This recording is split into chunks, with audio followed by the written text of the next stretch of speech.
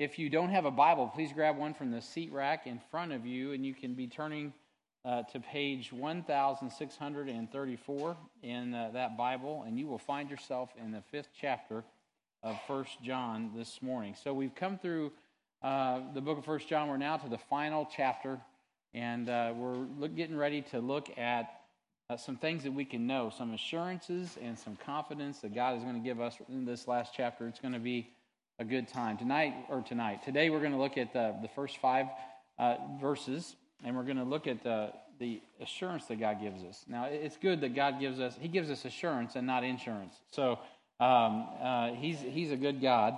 And then we're going to see the witness of eternal life in a couple weeks in verses 6 through 12, and the confidence that we have in the Lord Jesus Christ in verses 13 through 21.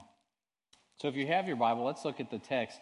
1 John chapter 5, verses 1 through 5, it says, "Whosoever believeth that Jesus is the Christ is born of God, and everyone that loveth him that begat loveth also that loveth him also that is begotten of him. By this we know that we love the children of God, when we love God and we keep his commandments. For this is the love of God, that we keep his commandments, and his commandments are not grievous. For whatsoever is born of God overcometh the world, and this is the victory that overcometh the world, even our faith. Who is he that overcometh the world, but he that believeth that Jesus is the Son of God?" Heavenly Father, we're so thankful for that reality that we are overcomers. We just talked about it. James just spoke about it from the book of Ephesians. And Lord, we just sang an incredible medley of songs about being washed in the blood and leaning on the everlasting arms, Lord. What an exciting thing it is to be in Christ this morning. Lord, without you, we can do nothing. But with you, Lord, nothing is impossible with God. And so, Father, I know in a room this size and those watching, Lord, that there are challenges in people's lives today. I pray, Heavenly Father, that this chapter would bring great assurance to us and great comfort and encouragement in our relationship with you. Heavenly Father, I pray that if there's anyone here or listening that is not born again, that they would make sure today that that would be settled.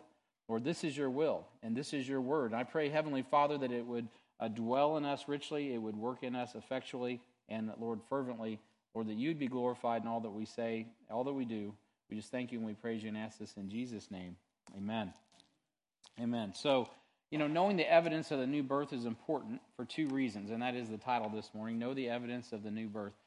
We've been talking about being authentic. Now, when someone is born, you can't fake that, right? You're either born or you're not born. And that's so important. But you know what? Even after you're born, you can always question your origins later, right? Was that really my mom and my dad? All that kind of stuff.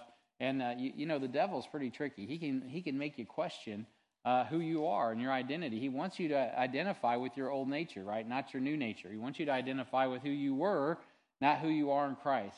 And so it's important that we are centered in the Word of God when it comes to our birth, our new birth in Christ. So there's some evidences that we can get, and we'll see them as we continue through the chapter. But this morning I'm only going to kind of look with this little loop. As I've already taught, John, he writes in an Oriental fashion. He keeps kind of circling around the same subjects regarding loving God, loving people, the great commandment. And this is no different. In verses 1 through 5, we really end where we began. As if you look at the text that we just read, we go right back to where we began about believing that Jesus is the Christ. And so it's so important to get a hold of who Jesus is so that you understand who you are, right? And we've already touched on some of these things, but we're going to come back around to that. So first, why is that important? Well, first, it assures our heart that we are the sons of God. And we took a lot of time in 1 John chapter 3, verses 1 through 3, talking about that reality. But behold, what manner of love the Father hath bestowed upon us, that we should be called the sons of God. And that was important because in 1 John 2:28, we understand that we're going to appear before the Lord Jesus Christ at the judgment seat of Christ, and we want to be ready for that. And John wants to prepare us for that. And so understanding our identity today helps us know who we are so that we can accomplish that which God wants us to accomplish. You can mark it down. When people are confused and they're discouraged and they're all out of sorts with people, they're all out of sorts with God. And they've lost their identity in Christ, and they've lost their purpose and their mission. And all of a sudden they're disenfranchised, and they're like, everything is just terrible. Well, that's because it's all about a relationship that we have with Christ. And that's what makes it all work, with your husband, with your wife, with your children, with your coworkers, with your fellow students, your teammates, whatever you're endeavoring. You got to be right with God, or you aren't going to be right with people. And that begins with our identity in Christ, knowing who we are and who God's made us to be. Second, it gives us the ability to discern the spirit of truth and error. Chapter 4 was dealing with all kinds of discernment issues between the spirit of Christ and the Antichrist, right? And knowing the difference and being able to discern. And the last time I preached in chapter 4, I gave you 7 points in one sermon about, how you can know what's authentic and what is the true, spirit-filled evidence of the Holy Ghost. So John has spent a great deal of time in 1 John chapter 4 discussing that spirit of Antichrist and understanding the Spirit of God. So now he goes back to the subject of 1 John 3 and our birthrights as sons of God. So there are 3 things that we are going to learn in this message today. First, that we're going to learn about the love the love for the children of God that we have, because that is evidence that we are born again. Also, we're going to see the love for the Word of God, and third, we'll see the victory over the world. So those are some pretty positive things, some evidences of the new birth. So if you look at the text with me just once again, notice the first word of the chapter. If you got a King James Bible, it's capitalized, every letter. Whosoever, it's like screaming at you. They left the text when God was texting this to the King James gang. He left the cap locks on, right? And he's yelling. He's saying, "Whosoever believeth that Jesus is the Christ is born of God, and everyone that loveth him that begat loveth him also that is begotten of him." Now, I don't think I need to take a lot of time explaining that. It's pretty self-explanatory, isn't it? But what I really like about this text is how it starts. The whosoever. And so our first point of study here is the first evidence of the new birth is love for the children of God. And as you look at this first point, there are those who are born of God have a whosoever love. A whosoever love. You thought that was going to be a different word. That's not something I'd normally say, but it's a whosoever love. And I was thinking about what as I was looking at this, I'd never seen this before either. I was checking this passage out thinking, wow, that's pretty amazing. Now, obviously, we know that God loves the world, but he says, whosoever believeth that Jesus is the Son of God, or is the Christ, is born of God. And so, do you have a whosoever love? Let me ask you, are you a whosoever? Are you somebody that God loves? Well, you are. No matter who you are, God does love you. That's not just flowery speech or wishful thinking. God has evidenced his love for humanity through his Son Jesus Christ on the cross 2,000 years ago. So his love was action, and he loves you. So whosoever, it's not an issue of does God love us, actually.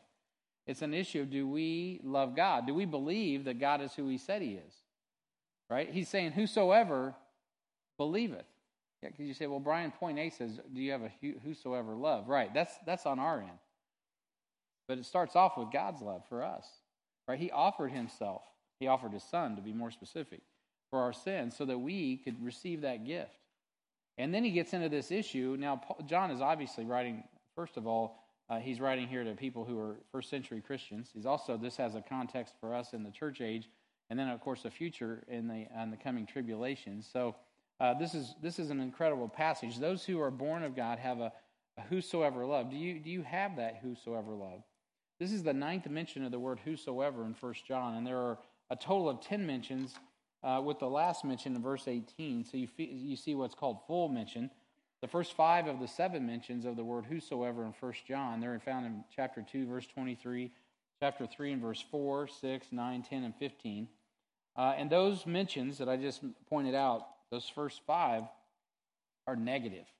The whosoevers are all negative type of things. And the final mentions of the word whosoever in chapter 5 are positive in nature.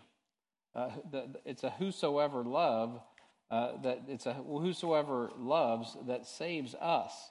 In Romans 10:13, the Bible says, "For whosoever shall call upon the name of the Lord shall be saved." And it's a whosoever love that displays Jesus through us. It's the evidence that we are abiding in the light. In 1 John 2:10, it says, "He that loveth his brother abideth in the light, and there is none occasion of stumbling in him." It's the evidence that we are children of God in 1 John 3:10. In this, the children of God are manifest, and the children of the devil, here's the word again, whosoever doeth not righteousness is not of God, neither he that loveth not his brother. It's the evidence that we have passed from death to life in 1 John 3:14. We know that we have passed from death into life because we love the brethren. He that loveth his brother abideth in death. And it is the evidence of knowing God and being born of God. 1 John 4:7-8. Beloved, let us love one another, for love is of God, and everyone that loveth is born of God and knoweth God. He that loveth not knoweth not God, for God is love. So the whosoever love is displayed through the body of Christ. It's an evidence, as you can see from the witness of what we've already seen all the way through 1 John. Now, those who are born of God believe Jesus is the Christ. Now, specifically, this is very important for us to really look and take a moment to examine. Do you know that Jesus is the Christ? I was thinking about this passage and even the word itself, Christ. My whole life I've heard the word Jesus Christ. But it wasn't until I was a Christian that I understood what Christ was. What is Christ? What does that mean? It means Messiah. Somebody said it, right? It does mean Messiah. And so do you know that Jesus is the Christ? That's really what John is asking here. He says, whosoever believeth that Jesus is the Christ is born of God. Before we get down to the love part, he's dealing with the Christ part. Before we get to all this love and how we interact and all of that, I need to back it up and go, well, wait a minute. If you don't have that kind of love for the brother and those that are begotten of God, well, perhaps you don't know the Messiah. You don't know Christ. And so you may be like I used to be and not really know what the word Christ or Messiah even means. Many think belief is too easy. It's just too easy to believe what the Bible says. It's not too easy. Believe me that. It is not too easy. We understand faith comes by hearing and hearing by the word of God. The issue is not having belief. It's really in what you believe, right? John isn't just saying, do you believe? Do you believe in God? Well, that's not the question. Do you believe that Jesus is the Christ? That is the question. Everyone in America believes that Jesus is, I don't even know what they believe. I wouldn't say that. Let me back that statement up before it comes out of my mouth. Many people in America would say, I believe in God, right? And then others would say, I believe in Jesus. But when you really boil it down, do you believe in Jesus who's Christ? Do you believe in Jesus who's the Messiah? Now, you may not say it that way when you're witnessing to somebody, but I want to work this a little bit because one cannot know that Jesus is the Christ if they've never been told that Jesus is the Christ, right? They aren't going to know it if they haven't been told it, and that's why we've already covered, Romans 10:13, a very familiar verse to many of us. You guys know it, many of you by heart. For whosoever shall call upon the name of the Lord shall be saved. We started there with that whosoever, but it's interesting because the next verse down in Romans chapter 10 and verse 14, it says, how then shall they call on him whom they have not believed? The subject matter that we're finding in 1 John chapter 5. Then he goes, and how shall they believe in whom, of whom they have not heard, and how shall they hear without a preacher? Right? There is a need to tell people that Jesus is Christ, that he is the Messiah. He is not just a God. He's not just a good time. He's not some dude on the internet giving you a thumbs up. I mean, he is Christ. And that's what you need to believe, is that he is the Christ. So some don't know that Jesus is the Christ. He's the Messiah because they've never heard about the Jesus of the Bible. We're not sharing concepts about some historical person. We're sharing the reality. Of course, he's the historian. He's the one who wrote the book. He manifests himself in the flesh. It's important that people understand who Jesus is so that they can believe upon him. And so, do you believe that Jesus is the Christ? Now, first you got to know that Jesus is the Christ before you can believe that Jesus is the Christ. And that's the simple point I'm driving home here with my hammer and my nail. You cannot know that Jesus is the Christ if you've never heard that Jesus is the Christ. So we need to make sure we share with people that Jesus is Christ. So once you hear of Jesus Christ, it's imperative that you believe that Jesus is the Christ. That means he is not just historical Jesus. That makes him all man, but not God. And I tell you, guys, that's before I was saved, that's where I was kind of at. I mean, it's hard to deny that Jesus was a historical person. But it took me until March 25th of 1987 before I actually realized that Jesus was not just a person in history that died a very famous death. Now I'd heard the death, the burial, resurrection. The issue wasn't hearing about Jesus or even historically knowing what happened. The problem was I did not believe it. Nobody had opened up the Bible, and I wasn't convinced that because I didn't understand who I was yet as a sinner, I didn't understand who Jesus was as my Savior. It didn't quite make sense to me when I was lost because the carnal mind doesn't receive the things of God. So God brought people in my life that opened the Bible and began to preach Jesus is the Christ. He's not just a dude. He's a dude that came for you, dude. I mean, he's coming for you. And he's coming for you good now, but if you don't receive him now, it's going to get bad. That's the message I had to receive because I'm not like all you nice people. I was kind of hard-headed. And God had to show me his wrath so I'd receive his love. And so I was like, oh, I get it. It's not just historical Jesus. And it's, by the way, it's not mystical Jesus. And we've covered this as we've gone through 1 John. During John's time in the first century, Gnosticism, the Greek philosophy that all matter is evil and only spirit is good. And the Gnostics had the secret wisdom of God, and all us common people had no access to God, and we were all carnal and caught in our sin, and very similar sounding to the gospel, but not the gospel, right? And it was man-centered, it was scholastic-centered, it was based on these men that had the secret handshake and the key to all the knowledge, the mystical knowledge of God, who were supposedly holier than everybody else, and it was locked out to the rest of the people. And man, John just sticks a boot in that thing and says, no, that is not accurate. Jesus Christ is all God, but he's also all man. He was definitely human. He was all man, but he also was God, right? It's not a mystical Jesus that the Gnostics believed in, that spirit was good and matter was evil, and that Jesus, therefore, could never have ever really been manifest with flesh, because then he would have been corrupted. That was the teaching going around in the first century. And by the way, that still circulates a little bit today. And so that's hogwash. That's not accurate at all. Jesus Christ, and this gets down to the issue of Jesus being Christ, Messiah. He came and manifested himself in the flesh. So John is shooting that notion down from the first words of this epistle. John knows that Jesus was God manifest in the flesh. I mean, goodness sakes, he hung out with him for 3.5 years, right? He watched him. He's the only apostle that was able to watch him be crucified. Well, I wouldn't say able, the only one that chose to follow him to the cross. And he was there when Jesus rose again, and he was and he was there when Jesus ascended. I mean, he knew who Jesus Christ was. He opens this epistle saying, right, that which we have handled, meaning we have physically handled not just the Jesus Christ of the incarnation, we've handled the Jesus Christ of the resurrection. I mean, this man had been with Jesus, and and Peter, James, and John saw him transfigured. I mean, so he saw Jesus in various forms, and he was very physical. He's saying, "Hey, Jesus is Messiah. He is manifest in the flesh because he ministered with us. He ministered to us, and he's left us here to minister in his stead." And beloved, you know what? That's the truth to all of us. If you're born again this morning, the new birth. So he's not another Jesus. By the way, I need to mention that as well. So we have this historical Jesus, we have the mystical Jesus, but then probably the most popular Jesus that you have around these parts is another Jesus. That's the Jesus that's just not in your Bible. And there's all kinds of that. That's the Jesus you want to create.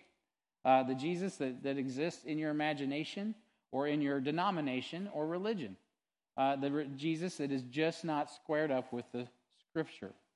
I could go on for days and days. We're going to have a class on apologetics coming up next year. You'll want to get in on that. We'll touch on many of those things. But for instance, the Mormons say that he is the brother of Jesus. That is not the Christ. Jesus is not a cherub. He's not the brother of Lucifer. That is not the Christ of the Bible. He is not a prophet, though he does have the spirit of prophecy, right? And his words are true, but he's the God of the universe. So sorry, Islam, he is not a prophet. He is the one and only Son of God. And he, by the way, that would also, he is the manifestation of God in flesh, which also torques the Islam around the axle as well. They can't deal with that. And moving on, he is also, he is not less than God, as our friends across the street would tell us at the kingdom hall, right? Jesus is equal with God. He says that by his own admission. I and the Father are one, and John obviously penned that as well. So there's these Jesuses that people would have you believe, but they're the wrong Jesus, right? And you want to believe in the Jesus of the Bible, the Christ. So believing that Jesus is the Christ, the Messiah, implies that you have some knowledge of and believing of the following things. So I want to clarify this in case there's any doubt. So let's just run through some basic things.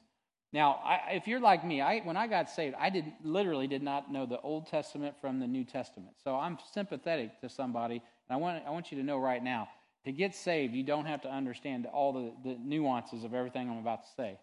You just got to understand and believe that Jesus Christ is who the Bible says he is, and God will give you that understanding. But it's interesting. I'm going to work through some things on your outline, and you will see if you're born again, these are things that whether you could articulate it or not, you kind of knew in your gut when you bowed your knee and confessed with your mouth that Jesus Christ is Lord. And so let's just work through that. So the first thing is you're going to believe the following: that his eternal that he has an eternal nature, right? You're going to believe in his eternal nature. He is eternal God. Psalm 41:13. Blessed be the Lord God of Israel from everlasting to everlasting. Amen and amen. John chapter 1 and verse 1 says, in the beginning was the Word, and the Word was with God, and the Word was God. Right? Equal to God. The same was in the beginning with God. All things were made by him. He's Creator God. And without him was not anything made that was made. You're going to have a concept that this Jesus is eternal. He is God. Right? That's where we start. And then we understand that he was born physically. We understand that he was born physically. This is called, the fancy word that we use is incarnation, right? We think of carne in Espanol, like flesh, right? So he's incarnate. We even use the term carnal, meaning fleshly. Jesus became, God with skin on. That's Jesus. He was born physically. John chapter 1 and verse 14, and the Word was made flesh. Can't be any clearer than that. And dwelt among us, and we beheld his glory, the glory as of the only begotten of the Father, full of grace and truth. John 1:14. So he is eternal in nature. He was born physically. He was begotten. And of course, he did. Now, I didn't understand this before I was saved, but he did appear before he was born as the angel of the Lord. But he was not born and made himself a little lower than the angels until Jesus was born of Mary. And that was an incredible thing. The angels were looking into that thing going, what in the world? This is incredible.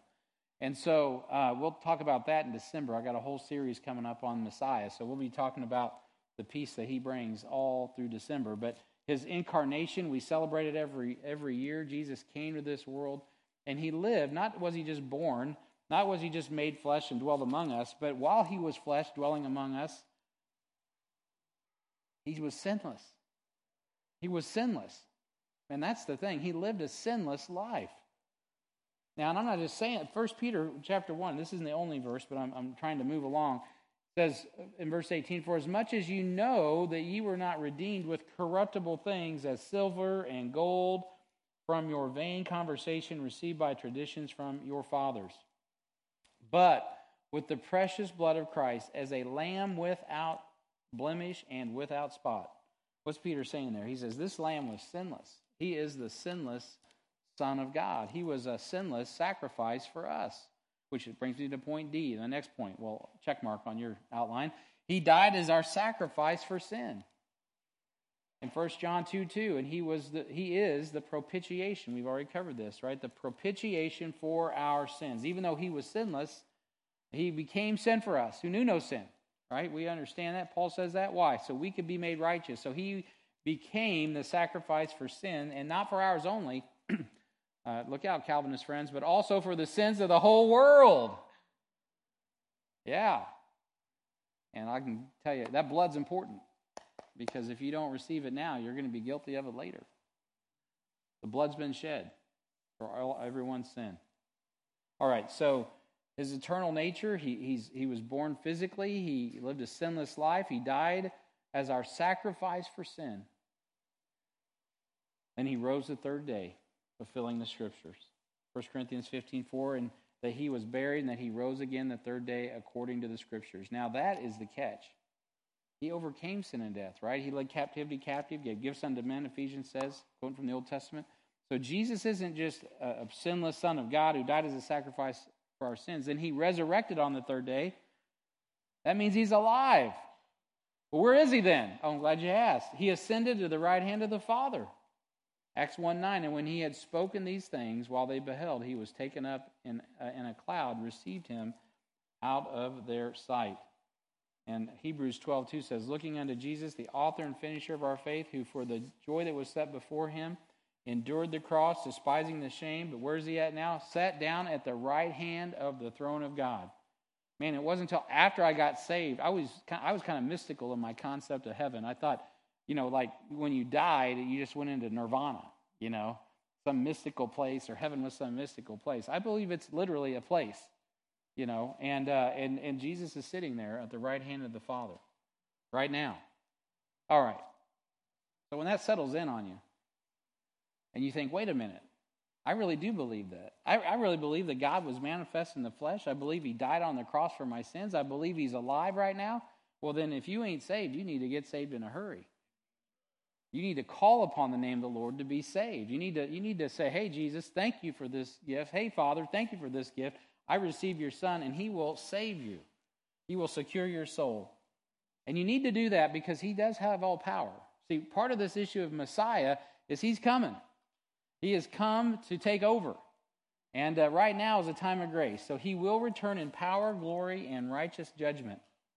Acts 1:11, which it says, which also said, ye men of Galilee, why stand ye gazing up into heaven? This same Jesus which is taken up from you into heaven shall come in like manner as you have seen him go into heaven. And there's all kinds of prophecies that tell us what his second coming is like. Now for the church, of course, he's coming to catch us away in the clouds. But it's all part of that day of the Lord when he comes back at the end of the tribulation in his wrath and his just and righteous judgment, treading the winepress of the fierceness and the wrath of Almighty God. All right, so getting back to our conversation here about whosoever believeth that Jesus is the Christ, right? It starts there. You cannot have the love of God that you need for others until you understand the love that the Father has had for you. And then you have to bow your knee and confess that Jesus Christ is Lord to the glory of God. And you know what? He comes in your soul, in your body. He quickens you, Ephesians chapter 2, and you become a new creature in Christ. Old things are passed away. Behold, all things are become new. Now, when I got saved, and my own testimony, I didn't understand. I could not have given you this outline. I couldn't have articulated anything. I was like a baby going, feed me. I don't know what just happened. But I did understand in my soul. I understood when I saw that Jesus, actually it was the wrath of God in my case, I believed it. And it made sense to me for the first time that God was angry, justly angry, and that I was in the crosshairs. That's when the bell went off in my heart. Said, ding, ding, ding, ding, you're the sinner. That's what it needs a sacrifice. Duh, pretty stupid. But you know what? That stuff is spiritually discerned.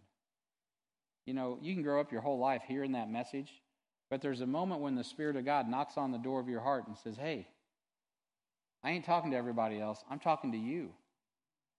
Have you received me as the Christ? Are you honoring me as God? Are you bowing your knee and confessing with your mouth that I am Lord to the glory of God? And that needs to happen in everyone's life. Not some Jesus that's not in the Bible, not some concept of Jesus, not some just historical Jesus, not just an intellectual consent Jesus, but a heartfelt acknowledging of, wow, God, you have given your Son to deal with the sin problem, and I am receiving that gift. Thank you. It is free. All you have to do is believe what he's already done, because he's done all the work. He's finished the work on the cross. He has sent the Holy Spirit to convict us of sin and give us knowledge of salvation through Jesus Christ. If you're convicted about salvation, it's because the Holy Spirit of God is already at work. You don't have to be saved for the Holy Spirit of God to start teaching you that you need to be saved. He won't steal your soul until you receive him as Lord and Savior, but he will convict your heart of your need to be saved. And if you're listening to the message of God and you're hearing that Jesus is the Christ, but you've never received him as Lord and Savior, then today is the day of salvation. Respond while you can, because believing Jesus is the Christ means a lot to us in this church age, and it means everything to you right now if you're not saved. You need to be saved.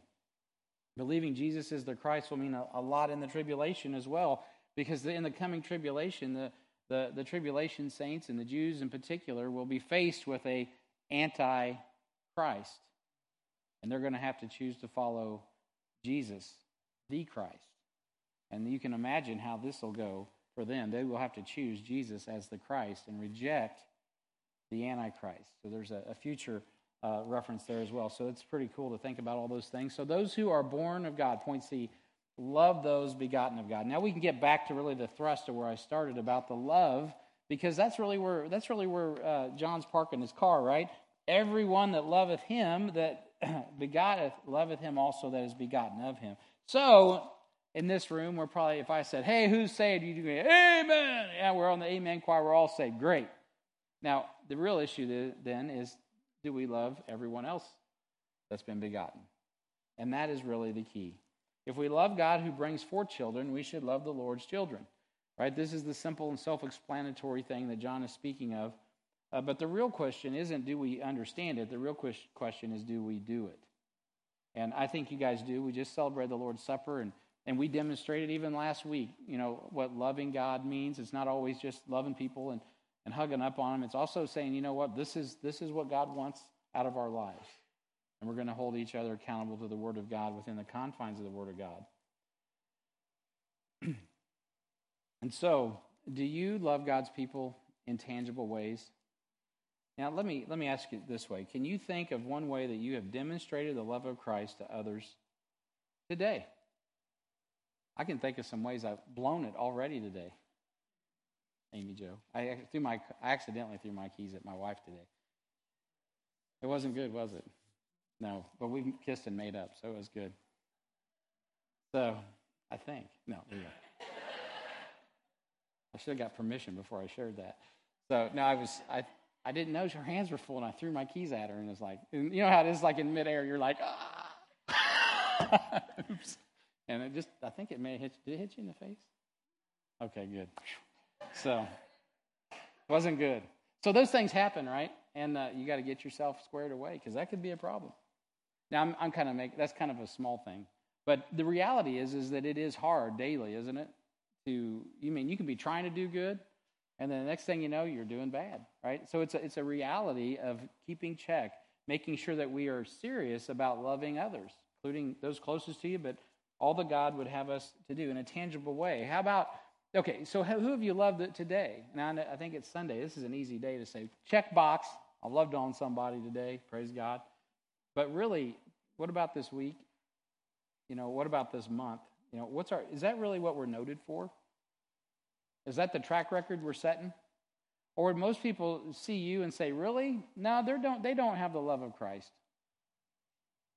Now, that doesn't mean you don't love Christ. It doesn't mean you're not saved. But, they're not seeing tangibly the love of Christ. Now, aside from working in the children's ministry, which we desperately always need help there, and all the other many things, and putting concrete in, thank you guys, putting concrete in, and building stuff out back, thank you guys, and putting Bibles together, and all the things we really should be doing, and taking trips to Monmouth, which we're doing today. All that's awesome stuff. Now, and by the way, those are tangible ways of showing love for God. But as you're doing that, you got to show love for one another, right? And it's got to be tangible. Whether we eat or drink or whatsoever we do all the glory of God. And what that means is when we glorify God, it's going to rub off on others. We're going to love those that are begotten of God. We're going to love the brethren. Really simple, but very profound. Paul said in 1 Corinthians 8:3, but if any man love God, the same is known of him. So, if we reverse engineer that thing, do people know us for being people who love God? How are they going to know that? Well, the equation's right here. John gave us the equation, right? If you know algebra, then, that means that we will have a love for if we're lacking a love for the brethren, don't say you love God. Now, John's already stated that in chapter 4. You can't say you love God if you don't love the brethren. You can't say that. So we can say that we love God all day, but if we don't keep God's words, we're lying to ourselves. Oh, wait a minute. So you're not just talking about the brethren? No, this is a nuance to chapter 5. Look at this. He says, by this we know that we love the children of God, when we love God and keep his commandments. It's really more about loving God than it is about loving others, because if we love God and keep his commandments, guess what you're going to do? You're going to love others. It's really just the evidence. The reason that people sell everything they have and move overseas and try to get the gospel somewhere else, to some other people group, is not because they do end up loving that people group, because where their treasure is where their heart is also. But it starts with a love for God's word and his mission. His mission is to go ye therefore and teach all nations. So if you get excited about what God's excited about, if you understand the love of the Father for the world, well, the next thing you know, you're going to find yourself like Jesus Christ, being concerned about people of the world. Not just saved people, but lost people that need to hear the gospel. Maybe even selling everything and going. Now, not everybody has to do that, but some people do. We need to be going. We need to be loving God. So, we can say that we love God all day, but if we don't keep his words, we're lying to ourselves and others. And we don't love our brother or our sister if we don't love God's words. If we're not keeping God's word and loving those who are his, then we may not have the right birthright either.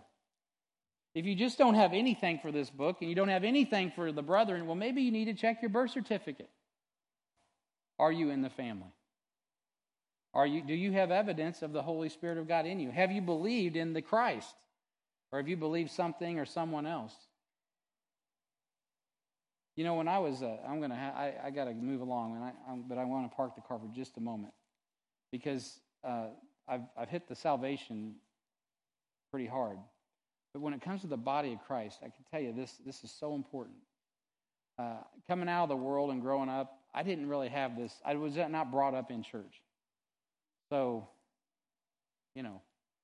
I was a consumer. I got saved. I was getting from the pulpit, from the teaching, everything that God had, and I was going to war. Okay, so I saw the church more like an army, a job. Fit me perfectly. I loved it. Just everything I needed. I was all into it.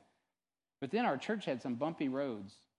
I was right in the middle of my education process through Shepherd School, and a pastor got fired, and a lot of nasty. You ever been in a church where there's a lot of nasty going on? Oh, man. Yeah, brother. And so it happens in all churches because the devil hates us, by the way. He hates us. He wants to divide us. He wants to kill us. He wants to destroy us. And that's why what I'm talking about is so important. Because the first thing is loving God's word, and then manifesting it horizontally, of course, is the natural evidence of that. But what happened, and it took me years. I was down here as a pastor before I really picked up on this principle. Because like I said, it was a shaky time. But hey, man, we're saved, we're going forward, we're carrying the ball. It really didn't necessarily rock me as bad as maybe some others, because I was going forward. But you know what? I realized years later who got really affected by all of that? It's the lambs. Because I was like a junior high counselor. Guys, like James Fife that you see standing up here, he was a little junior high kid, high school kid, when all that was going on. A lot of kids that I knew back then, they get older and they go, and I'm looking for them. I'm like a shepherd going, hey, what happened to so-and-so? And what happened to so-and-so? And what happened to so-and-so? And then you know what? It took James Fife one day. Went to lunch with him. I'm like, bro, what's happened? Because I was concerned about the next generation. We need the next generation and the next generation and the next generation. And you know what I learned is that, this is an excuse. This is not an excuse to not follow the Lord. But when people, especially in leadership, and leadership is the head of a home, okay? Leadership is being a father or a mother. Leadership is obviously a pulpit. Obviously, it's a pastor or one of our pastors or deacon, right? That's also leadership. All those things are leadership. We all understand what leadership is, but don't just apply the shoe to this pastor. Because that's where it starts, obviously. There's a problem there, then it's going to ripple out. But if there's a problem in the home, it's going to ripple out. And what happens is people see that, and you know what? They become cynical, or they get hurt. And they say, you know what, this Jesus thing, Jesus being the Christ, doesn't seem to be working very well. You know what they're really seeing is the dysfunction of not loving God manifesting itself on the relationships in the body of Christ. Now, that is not an excuse. Once you're 18 years old, by the way, I don't care what your situation, you're an adult. You better make good decisions and love God and love people. So I don't like a bunch of excuses there. But the reality is that when you grow up in a church family, like I didn't, we become like relatives. I mean, I went to the Bonison wedding, a beautiful wedding, and half of these kids, some of them I don't even know. I don't even know their name, but they think I'm like Uncle Brian showing up. They go to a different church, but they've seen me in a pulpit, and their whole life. Jennifer Laughlin and Andy Laughlin's daughter comes up to me. I'm talking to her husband, and she's like, "You remember me? You were around me when I was this big." And I'm like, "Oh, I do remember. You were at the mission with us all the time." And we're catching up. And you know what, guys? You don't know the impact. I met another guy's like, "Man, Brian, you're still doing it after 30 years. He saw me get saved in high school, and you're still not jaded and cynical." Well, you don't know me. No, I didn't say that. But the point is this. I'm just saying, guys, I'm not trying to use myself as an example. I'm just saying that it is important that we don't just gloss over this whole, we love those that are begotten of God stuff. Because the love of the family in a local New Testament church affects the next generation in a big way. Bigger than I didn't realize all that. That's why I'm sharing it with you. To you, you're probably like, "Well, Brian, I knew that. You're an idiot." Well, I know. But this was a big deal, so let me share, because it really hit me. It was good for me as a pastor to realize, you know what, that's why, you're like, "Man, Brian, why are you so big on the Lord's Supper and take it so seriously?" I had someone actually like, "Man, you really took that seriously." Yeah, I do take it seriously. Because it's the family of God. We are an army, for sure. And we're a supernatural organism, but we are also a family. And so it's important that you'll do more for others than you'll ever do for yourself. The reason you need to get up every morning and read your Bible, the reason you need to get on your knees and pray the Lord Jesus Christ for your brothers and your family and for everything else, the reason you need to get all in on Jesus and the Word of God is not for you. It's because there are people watching you that mean a lot to you, and they mean a lot to the Lord. And you are important to the forward progress of the kingdom of God, even if you think you're not. Because you know the people that I've seen get hurt the most, it wasn't because the preacher fell. It's because daddy got crossways, and all of a sudden he just drops his Bible, and he's been preaching to his kid his whole life. This is the way, this is the truth, and this is the life. And the next thing you know, he's going down the highway. What's that about, Dad? I thought Jesus was the way, the truth, and the life. I'm just saying, guys. Explain to me how we can say that we love God and we don't love people. So know the evidence of the new birth. Love for the children of God. Obviously, that means anyone that's saved, but it also means having some sort of understanding that what we do impacts the Lamb. Second, the evidence of the new birth is a love for God's word. 1 John 5:2-3, I've already touched on this. By this we know that we love the children of God when we love God and keep his commandments. For this is the love of God, that we keep his commandments, and his commandments are not grievous. So those who are born of God possess a love for God's commandments that manifests God's love to the children of God. I've already touched on that. So the only way to truly love the children of God is to love the words of God. When one is born again, God gives us a hunger for God's commandments and a love for God's truth and the truth of God's words. In 1 Peter 2, the Bible says, as newborn babes desire the sincere milk of the word, that they may grow thereby. If so be ye have tasted the Lord is gracious. I don't know about y'all, but when you first get saved, how many remember those days when you first got saved and, man, you just could not wait to get in the Bible? I mean, you're tearing it up, and you're like, I don't know what this means, but I'm excited about it. And you're just reading it and getting into it. Man, if that's not, man, that's the way it is. It should never go away. But let's be honest, we kind of get jaded after a while. Guys, this word is so important. It's so important. We can say all day that we love others, but if we aren't loving God's word, we're kidding ourselves. We're kidding ourselves. A baby knows that as soon as they're born. They want milk. They want to eat. Right? And now you say, well, now I got to make my own food. I'm a little older. Right. You know what? Get up and make your food. It isn't as cool as when someone stuck a bottle in your mouth, and said, here it is. Let's break it all down for you. Make it so awesome to hear. And, as you get more mature, it's time to get up and get in the Word of God and start learning how the principles of Bible study. We don't just teach those for the fun of it. We teach that so you can learn how to rightly divide the Word of God and rightly apply the Word of God yourself. That's why we have discipleship. The supernatural outpouring of love for God is love for people. This is why our Lord Jesus Christ was willing and able to sacrifice his life for a sinful world that rejected and despised him. It was not because of his love for the world. It was because of his love for the Father. Jesus loved the Father. The Father loved the world. And thereby Jesus gave his life for the world. There has to be a connection to the Father in heaven. And God has given you the direct connect with the Holy Ghost. So you're connected to the very throne room of God. You are in with the Father. And so there's a relationship that has to occur through the Word so that we can accomplish the love that God would have for this world. Certainly the body of Christ would be included. So the Father loved the world, and that moved Jesus to fulfill the will of the Father. So the closer you draw to God's words, the closer you will draw to God. And the closer you draw to God, the closer you will draw to his will. This is why you know a church that loves God and his words will go with the gospel. If you go to a church that is not involved in missions, I'm telling you, if you're watching this online, you're in a church that does not understand the will of God. They just don't get it. And you will see the evidence of that even in the congregation. There will be a lack of love. It'll become self-centered, self-focused, all about us, and not about what God has called us to be and do. Why is that? It's because we don't really understand the love of the Father. I've said it before through this whole series. Some people have daddy issues. And I don't mean earthly daddy issues. I mean heavenly daddy issues. And they don't really know their Father in heaven, and the love that he has for them is just an inkling of the love that he has for the world, and he loves us a lot. And so the closer you draw to the words of God, the closer you will draw to the Father, and the closer you draw to the Father, the closer you'll draw to his will and his mission. And this is why a Christian who loves God cannot help but invest the commandments of God into others. Matthew 6:21 says, for where your treasure is, there will your heart be also.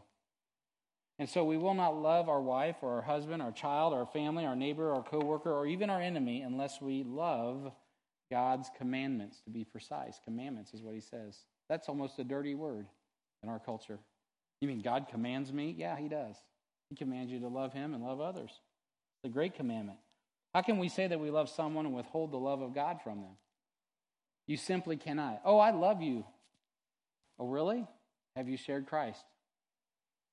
If I really love somebody, I'm going to share Christ. That's the best love I got for him. You know what? That's the love that we have. It's the only love that really matters. It's the love that gets the gospel around the world, across the street, and into the hearts of those that we say we love. It heals the broken heart. It restores the broken marriage. It puts families back together. It is the love of God. And we cannot say we love God's commands and then ignore the call to love our neighbors as ourselves. So those who are born of God delight in God's commandments. God's commandments are delightful like the honeycomb. In Psalm chapter 19 and verse 8, the Bible says, the statutes of the Lord are right, rejoicing the heart. The commandment of the Lord is pure, enlightening the eyes. The fear of the Lord is clean, enduring forever. The judgments of the Lord are true and righteous altogether. More to be desired than gold, and yea, than much fine gold, sweeter also than honey and the honeycomb.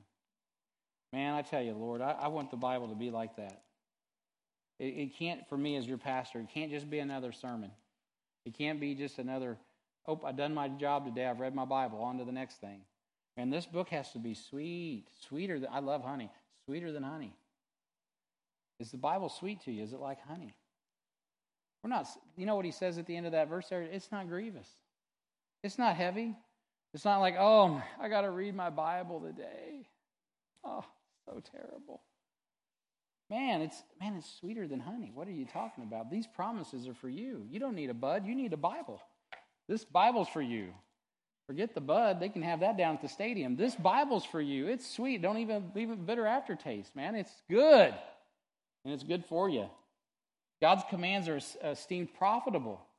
Proverbs 8:10-11, receive my instruction and not silver, right? I mean, hey, money's good and you need it, but it's not as important as this book.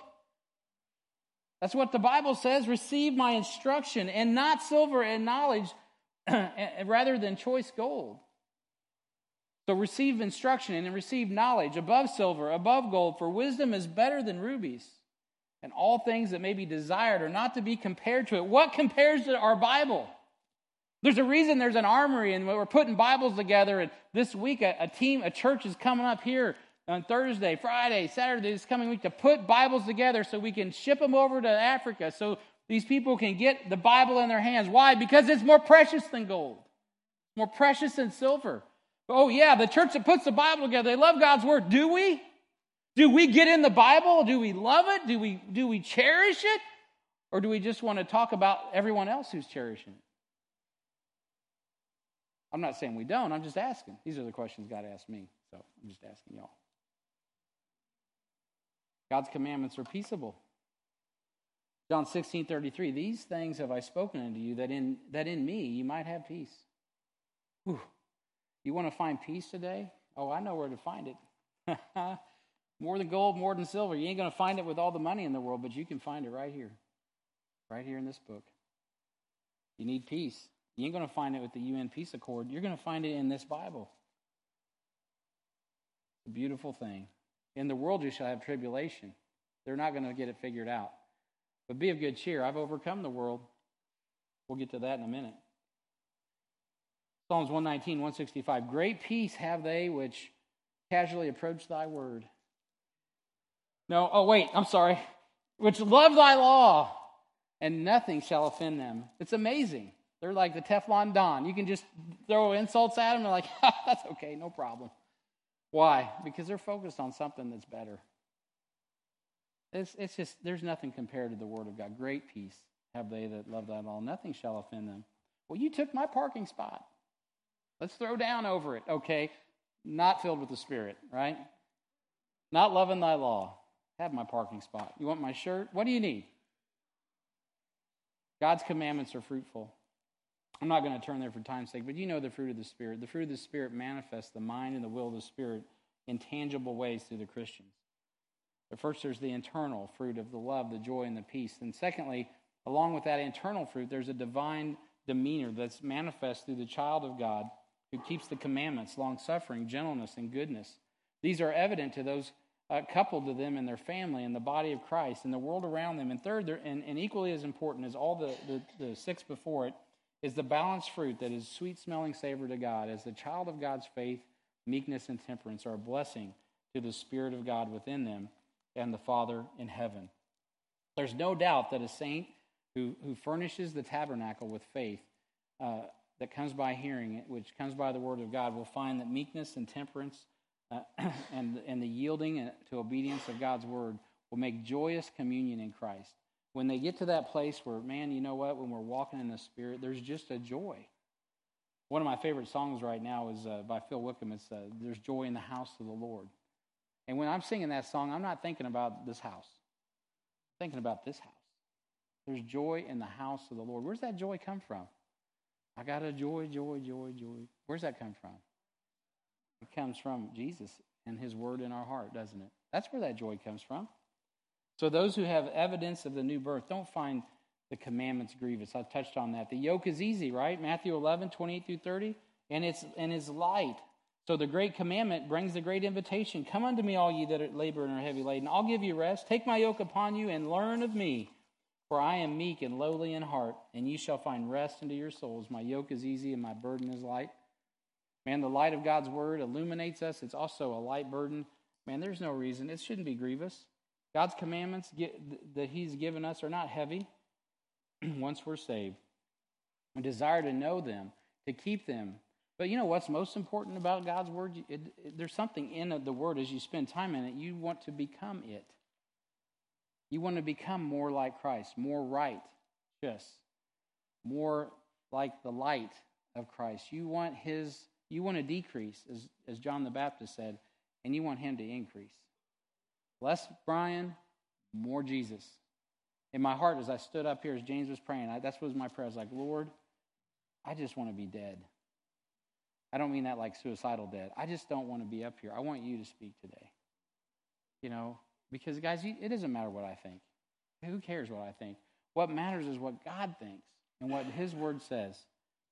If your relationship with God is a list of do's and don'ts, and it's a heavy burden, man, you're either walking in the flesh or you are not saved. Check your birth certificate.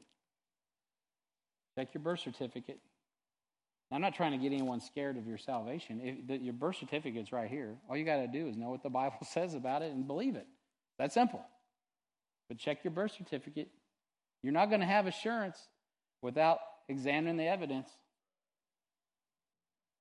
Well, I wonder if my mom and my dad are my mom and my dad. I don't know. Let me check. Oh, yep, that's my mom and my dad. My dad is my Father in heaven. I got the birth certificate right here. I've been through that drill.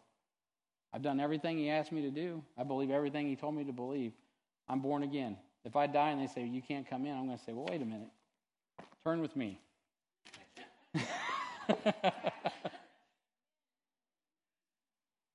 Lastly, and quickly, I have 0 time left, but we will get through this third point.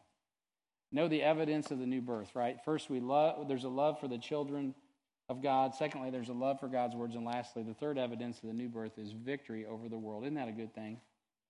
And we don't need to tarry long here. This is pretty simple. For whatsoever is born of God. Notice it says whatsoever. That's interesting because you were a sinner. Now you're a saint. Whatsoever is born of God overcometh the world. This is the victory that overcometh the world, even our faith. Who is he that overcometh the world but he that believeth that Jesus is the Son of God? Now you see there at the end of verse 5, it loops back. He's not just the Messiah. He is the Son of God, isn't he? Now the Messiah is awesome, but now he's resurrected. And he sits back at the right hand of the Father, and he's in all power. How do you know that you overcome? Jesus overcame. And that's who you are. Your very DNA as a new creature in Christ is that of an overcomer. You've overcome sin and death. You've overcome the world. That's what he's saying very clearly. Victory comes through our birthright.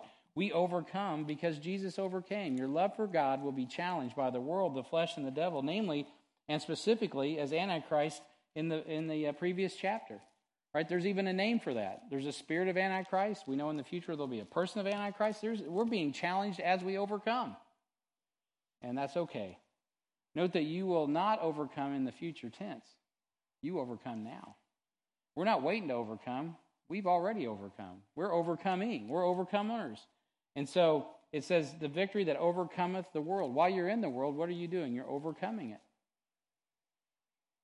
You know what? That doesn't mean you don't have issues of distress. It doesn't mean there aren't things that are tough. But you know what? God gives you the grace. Be not overcome of evil, but overcome evil with what? With good. Now thanks be unto God, which always causeth us to triumph in Christ, and maketh manifest the savor of his knowledge by us in every place. You know what? What Paul's saying there is, you know what? We make the knowledge of Christ taste good. It leaves a nice taste in people's mouth. You know what? When we have this down, these first 5 verses, what we really do is we start to realize that God is using us to leave a good taste in people's mouth of the Lord Jesus Christ. If you want your life to taste like honey, then you need to be tasting the honey. See what I'm saying? It all just works together, doesn't it? And so victory comes through our faith. 1 John 5:4, the only mention of the word faith in the book of 1 John, it's the same word that's translated belief throughout the epistle. In this case, it's the only place it's mentioned there at the end of verse 4. In this case, we're not speaking of the faith of Jesus Christ, which saves us and is imputed to us in Romans 5:22, Galatians 2:16, Galatians 2:20, and Galatians 3:22. But John is specifically speaking of the faith that we bring to the table. This is our faith, the faith that was gleaned by loving God's commandments. We conclude with a question. Who is he that overcometh the world? Interesting in verse 5. Who is he that overcometh the world? It is the one who believes that Jesus is the Son of God. Right? Not just Messiah, which is awesome, but the Son of God who's going to come in the brightness of his glory. We understand that he has already won. And beloved, we live in a time where you better get your head around that. Jesus has already overcome, and he will come eventually and make it right. So John brings things full circle to chapter 5 and verse 1. Whosoever believeth that Jesus is the Christ is born of God, and he that overcomes understands that Jesus is the Son of God. And so, over and over again, the Spirit of God calls us to believe God and overcome the spirit of this age. In Revelation 2 and 3, he mentions that he that overcomes has the blessing of eating of the tree of life in chapter 2 and verse 7. In Revelation 2 in verse 11, it says you have the blessing of overcoming and not seeing the second death. Also in chapter 2 and verse 17, overcoming and eating of the hidden manna. Chapter 2 and verse 26, overcoming and having power over the nations. Chapter 3 and verse 5, overcoming and being clothed in white raiment. Chapter 3 and verse 12, overcoming and being made a pillar in the temple. And lastly, Revelation 3:21, those that sit with him in his throne have overcome. And so, beloved, you are overcomers. And there's a reward to you, brother or sister, who has overcome and is an overcomer day by day as you love God and you love people. So, we used to sing this song called Faith is the Victory. Faith is the victory. Oh, glorious victory that overcomes the world. You should go check it out. It's got some really awesome lyrics to it. Maybe tonight Ron will sing it at the evening service. But it's a good song. And it deals with going into battle and how that faith is the victory that overcomes the world. This morning as we conclude, are you getting the victory? I pray that you're encouraged in the Lord. I pray you're encouraged in his word. And I pray if you're encouraged in the Father and you're encouraged in his word, guess what? You are going to be encouraging others. And that's our call. Let's stand together in an attitude of prayer. Heavenly Father, as we conclude, may you be encouraged, Father, and may these be encouraged with the evidence of the new birth. Heavenly Father, I pray that we can leave confident this morning, knowing that we are born again and we have that evidence in our life. I pray, God, for anyone under the sound of my voice that is not sure of their salvation, that today would be the day of salvation. There is no time to tarry. Lord, I pray, Heavenly Father, a blessing of the reading and the hearing of your word. And we ask this in Jesus' name. Amen. As we stand in an attitude of prayer, as we tarry for just a moment, is there anyone this morning that would say, Brian, I came this morning and I'm pretty sure I'm not saved, but I want to be saved. I want to have this assurance of the new birth. I want to have that assurance of knowing Jesus Christ is my Messiah, that he is the Son of God and has overcome the sin of the world and the sin in my life. Anybody at all, just say, Brian, that is me. I just need to have that settled. Anybody? If you do, we'll help you out right now. Just raise your hand. I'm not going to embarrass anybody. Heads bowed and eyes closed. All right. So, hey, as we are in an attitude of prayer, I'm not going to tarry, but maybe you are. Maybe you know your birthright. You know you're born again. And you just say, Brian, I need some prayer today. Amen. There's several of us. I know there's a lot of need in our church, a lot of need in our lives. Let's just pause for a moment and pray for each other. Let's apply the message that we've learned. And as we think about these things, I can tell you we got a brother, Dwayne Arney, going through radiation. We need to pray for him. Lord has reminded me we have a sister that just lost her husband this weekend to COVID. And Mark Brisendine's mom, she's just been widowed. There's real needs. There's questions in people's hearts. Heavenly Father, we come to your throne and we want to pray for one another. Lord, there's needs. There's people raising their hands saying, I have needs in my heart. I need prayer. And Lord, I don't know what that is. Maybe it's a sin issue. Maybe it's not a sin issue. Maybe it's just a help, Lord, type of thing. They need some help at a time of need. Lord, we know that you're ready. We don't always know how you'll supply, but we know that you will. And Father, we trust you no matter what. We're not promised to have an easy time in this world, but we can have the peace of God, and we can have joy even in the midst of difficulty. And so, Father, I pray that you would give us perfect peace, Lord, that passes understanding, Lord, that the love of Christ would be so radiant in and through us that people, both in the body of Christ and beyond, would see the light of Christ, that we could fulfill the mission of being a people in the midst of a crooked and perverse nation that shine brightly until the coming and the day of the Lord Jesus Christ. But we do believe that you're Messiah, and we believe that you're Son of God. We believe that you are seated at the right hand of the Father, and that you will return. And Father, we know that you live in our hearts, and that we have overcome because Father, your Son has overcome. So we're so thankful for giving us that spiritual DNA and giving us this assurance and this comfort this morning of the evidence of our birthright. We thank you and we praise you. And we ask a blessing of the reading and the hearing of your word. And we ask this in Jesus' name. Amen. Amen. You may be seated. Thank you for coming this morning. As we wrap up, I just want to remind you that next week is Baptism Sunday. We have a couple candidates for baptism. If you are one that's born again and you need to be scripturally baptized, find myself, find your ABF pastor, grab a deacon, somebody, and we will get you connected and directed and get you going with baptism if you are looking to follow the Lord in believers' baptism. Also, just to mention, tonight Bob Hall will be preaching. I'm going to be heading up to Monmouth, so make sure you're here to hear Bob. He's going to have a good message at the evening service. Wednesday evening, Jason McGuire is teaching child rearing class, so you'll want to be here for that, especially if you have kiddos, grandkiddos, and you want to have some good word on that. Steve Fleshman also could use a couple hands on concrete tomorrow still. Yep. And so if you could see, this is Steve Fleshman here. If you're wanting to help jump on the flat work out front, he could use some guys that could jump on that. Also, Thursday evening, I already mentioned the Community Baptist is coming, Community Fellowship Baptist from Birmingham, Alabama. Please keep them in your prayers as they travel, and the Word First team as they prepare to receive them this coming week.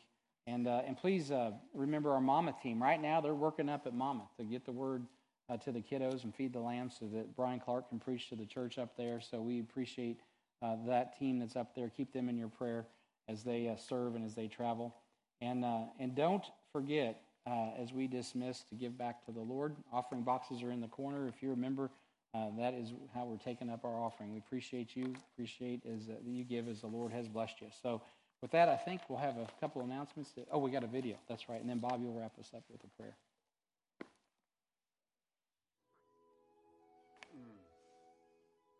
Finally. Peace and quiet. Peace and quiet. Now let's pack those Operation Christmas Child shoe boxes. If you're like me, it can be difficult to know where to start. To make things easier, just start with a box. Any average-sized cardboard or plastic box will work, but I find a shoebox works best. After that, you'll need to decide what age group you're going to pack for, and if it's for a boy or a girl. Now let's fill that shoebox. It's best to start by selecting a wow item, something like a soccer ball and a pump, or a stuffed animal, something really special. Yes and yes. Once you've got your wow item, you can start to fill it with other fun stuff like toys, clothes, sandals, or even school supplies. What do you mean, however? However, there are some things you don't want to include. Things like gum, toothpaste, For sure not. items related to war, liquids. But for a complete list, check out the website. Oh boy, I think they're gonna like this. While a shoebox might seem small and simple, it can mean the world to a child who may have never received a gift. It shows God's love in a tangible way to children in need, and together with the local church worldwide, shares the good news of Jesus Christ. This is why you will also want to personalize your shoebox. Even including a letter or a photo of your family or yourself can make it extra special to the child. The most powerful thing you can do is pray. Pray that your gift will make an impact. That both the child and the community will discover the love and name of Jesus. When your box is finished, you can make your $9 donation online or by mailing in your contribution using the business reply envelope in the brochure. This donation is critical for training and equipping local churches to share the gospel, along with the collection, processing, and shipping of the shoebox gifts. And don't forget to activate a label so you can follow your box and discover its final destination. Finally, make sure to check the website for the closest drop-off location near you. And make sure to mark the date for the third week in November as National Collection Week. Well, there you go. You just packed yourself a shoebox. Grandma. Already done. What? How? I thought she wasn't going to stores right now. She isn't. She packed her box online. That's right, Dad. With just a few clicks of a mouse, Grandma packed her whole shoebox online. She can choose from all kinds of gifts, even make it personal by adding a letter and a photo. Wow. So she doesn't even need to leave the house. Nope, she can stay safe inside and still have time for Doom Crab. Docking complete.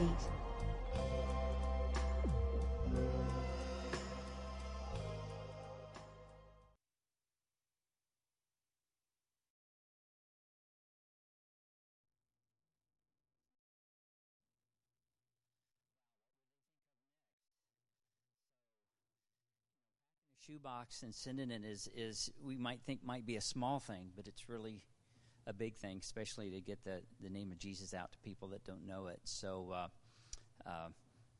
shoeboxes are due next week, so we can get those shipped in. So if you're doing a shoebox, make sure to do that and bring it back next week. Now, the thing I will tell you about those shoeboxes is trying to get everything to fit inside the box. So you have to watch out for that. So I think you've got most of the announcements that kind of went out today. We have, again, pray for our team in Monmouth. Pray for the team that's coming from Alabama next week. Read your bulletin, and I'm going to pray and we'll be dismissed. Father in heaven, we just thank you for your word. We thank you for the love that you have for us. And, Lord, we just pray today that we would let that love shine out to the people around us. I pray you would give us the words to say to our friends, the people we know, the gospel. Help us to be encouraging. Help us to get your word out. And I just pray, Lord, that we'd see that fruit in our lives. I pray for the teams that are gone, that are in Monmouth, and the team that's coming next week. Give them all good travel and just protect them. And, Lord, we just thank you and praise you. In Christ's name we pray. Amen. And you are dismissed.